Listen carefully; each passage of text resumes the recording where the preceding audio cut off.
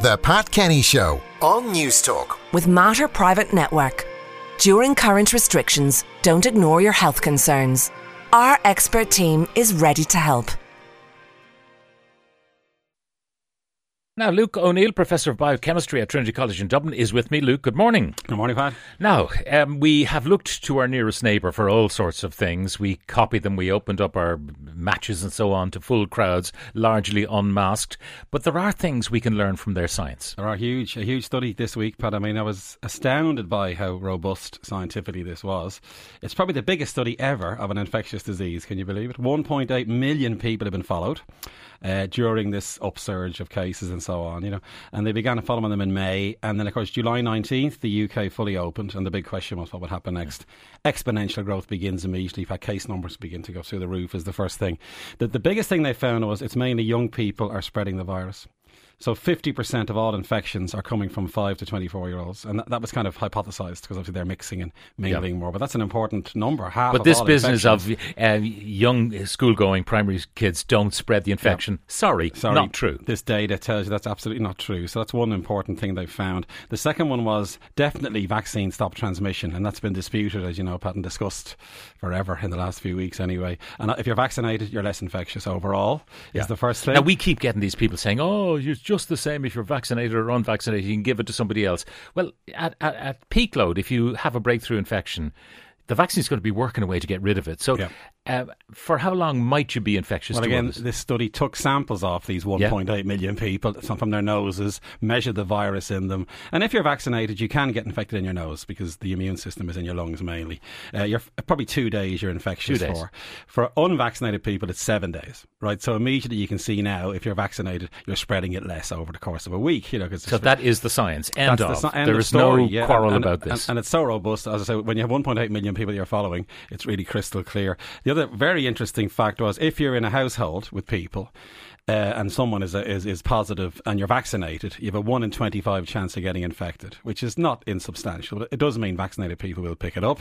But again, if you're unvaccinated, you have a 4 in 25 chance. You have a threefold increased risk of infection if you're not vaccinated than if you are. So again, if you translate that into a population, decrease of the virus overall, you see. So these are very important, hard numbers. They're going from the hard numbers. Now, we're rolling out boosters here. We've already rolled them out for the elderly and those who are immunocompromised in nursing homes, and we're doing it for healthcare workers and, as and from this week, the over 70s. Third shots. They work? They do. Now, this is a similarly huge study from Israel. This is 1.15 million people. So a huge number were followed after the booster shot, the third shot, and they followed them very closely. They followed them for 13 days. They look at their risk of infection again, risk of hospitalisation and so on. And again, huge protection following the third shot. 93% protection against severe disease, 92% against hospitalisation in that booster population. The unboosted ones, who they had as a kind of a control group, they had a higher risk of hospitalisation. That's the evidence for waning, if you like. So what's happening is the booster is restoring protection back to what it was, if you like, in this group. And what was really nice was they measured the immune system in all these people. It was so strong, Pat, after the third shot, you can predict maybe 2-3 years, as we've been saying. This is hypothesised before, by the way. In other words, that third shot could give you 2 to 3 years protection. So again, it justifies the booster hugely. Now, you told us last week that J&J has now effectively in America become a 2-dose regime. And the argument might be if you had J&J that you should get Pfizer as your second shot. The people with AstraZeneca, particularly healthcare workers, those who have some underlying condition, and they had to wait 12 weeks before they got the second shot, but it wanes quicker than Pfizer, so they should be high on the list. They should be high on the list, yeah. Now, mind you, they're not that different in terms of waning. Early on, the initial data said AstraZeneca's waning slightly more quickly, but that kind of Pfizer's catching up with the waning, really, if you look at it. Slight difference between them. But there's no doubt if you give Pfizer after AstraZeneca, you get a better response than a second shot of AstraZeneca, or a third shot of AstraZeneca. So now they're giving Pfizer, as we know, as the booster, which makes perfect sense. And again, all that data supports that notion. Now, there are hard-to-reach groups, and we've heard about hard-to-reach groups here for vaccination, like migrant workers who are working in farms, picking fruit and so on, and they come from countries and they're consuming their own media online. countries where there's a lot of vaccine hesitancy in Eastern Europe, for example, how to reach those communities. In New Zealand, now, they have an interesting idea. A friend of mine, Manus Rogan, I got to thank him, but he sent me this. I'd missed this report, but Manus sent me this, and it's really interesting. So New Zealand, as you know, we always look at them, don't we, as an example. They've got to 90% of their adult population vaccinated, by the way, very quick in New Zealand. The hard-to-reach groups, they're now homing in on these ones who won't take the vaccine. And it turns out there's a big gang culture in New Zealand. The Maoris and the Pacific Islanders form gangs. It's cultural, and there's a big kinship in them, and they're not taking the vaccine. Are they criminal gangs? I think some of them are, actually. Yes, that has to be said, some of them are. But the thing is, they're in poorer communities, and in general, poorer communities won't take the vaccine as much as more affluent ones. So what have the New Zealanders done, Pat? They've asked the gang leaders to help them. And two of the gang leaders, it's a great one, this Harry Tam and Sonny Fatupito, have stood up and said, we will now promote the vaccine among gangs. Now, this sounds unusual, doesn't it? And they were criticised for this, because there is a bit of a criminal side to this, slightly. But these two gang leaders have gone into their communities.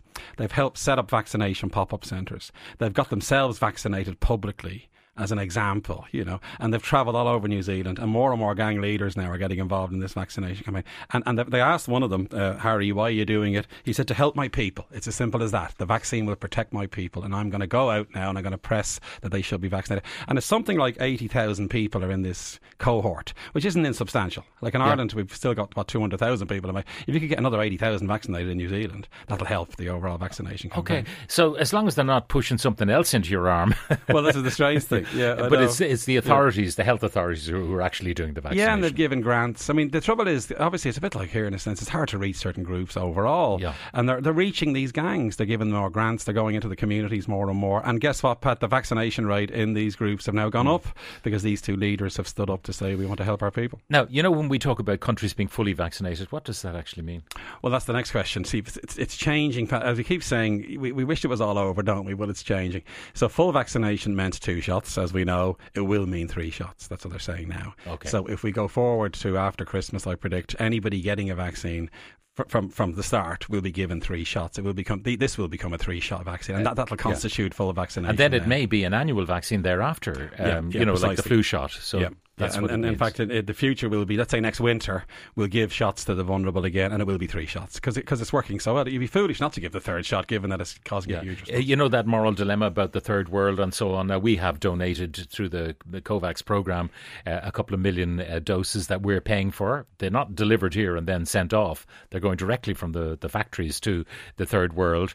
But since there is such a plentiful supply, if we can afford it, we should do our own population, I presume. We should. And secondly, Pat, it's now a logistical question, not a supply question. There's enough vaccine to give away to developing countries. The question is, can you get it out to them or not? Like we did with polio, by the way, and smallpox. And there's a mission to logistically increase the supply to these countries. So in other words, we needn't worry so much about that we're giving a vaccine to a 3rd shot to someone here. You will be able to get to vaccinate the developing world. I need your help. I've been asked by Tony Holan, as well as the rest of the population, to cut my contacts by 40%. I mean, yeah. What does that mean? 40%, what does that mean? You give me half a person less, is it, in the evening? I don't know. It's a bit hard, isn't it? I'd like to see a stronger recommendation there in a way. Yeah. They may move to saying 3 households can mix, not 4, that kind of thing. That would constitute a decrease in contacts. It does make sense to limit it a bit, Pat, doesn't it? Have you decided how you feel about, because I have a query here about the 5 to 12-year-olds wearing masks in school? Well, I'm a fan of that. Yeah, I mean, I've been saying that for a while. It is difficult. I do admit that it can be difficult, but it's been shown to work, Pat. In the US, they've studied masks in primary school kids. The kids don't mind wearing them. There was always a worry it might be damaging to them in some way. There's no evidence for that. You see, it's another way to decrease transmission. The problem is, if you're not wearing a mask in school, then if you're having play dates or sleepovers or whatever, you're figuring, well, it was okay in school. Yeah, it must be okay here with my school pals. Yeah, well, that's it. You see, and then that UK study, if the spread is coming from over 5-year-olds, that's what that UK study says. That's a group we must look at now in a more detailed way. The other question is about hotels. They haven't kind of tightened up on that. Micheál Martin said that anyone dining indoors and so on had to show a COVID cert, but it appears if you check into a hotel, yeah, you don't need to. I mean, that's inconsistencies there. Yeah. Why should young people care about COVID? The older generation have shown repeatedly they don't care about climate change, which will damn all young people. Tough luck. Deal with it. Yeah, you can see that argument slightly, can't you? I must say. Yeah. It's going to be hard, isn't it, with the younger people? Yeah. Can you ask, Luke, will boosters be given to pregnant women? Are they not in the underlying condition group and be eligible for a booster? That's Caroline from Waterford. That's a really good question, but they haven't spoken about that actually. Yeah, that may be on the agenda. Because we saw the numbers this morning, so many hospitalisations of pregnant women, and I think all but one of them in ICU were unvaccinated, and one was partially vaccinated. And you can understand people not wanting to harm their unborn baby, but the evidence is fine. They look at those pregnant women now and see if it's waning. If there's no evidence of waning, remember, younger people, there's not much waning going on anyway. It's people over 60 is where the waning's happening. The hope would be there wouldn't be waning in the pregnant group, and then you wouldn't have to give a third shot.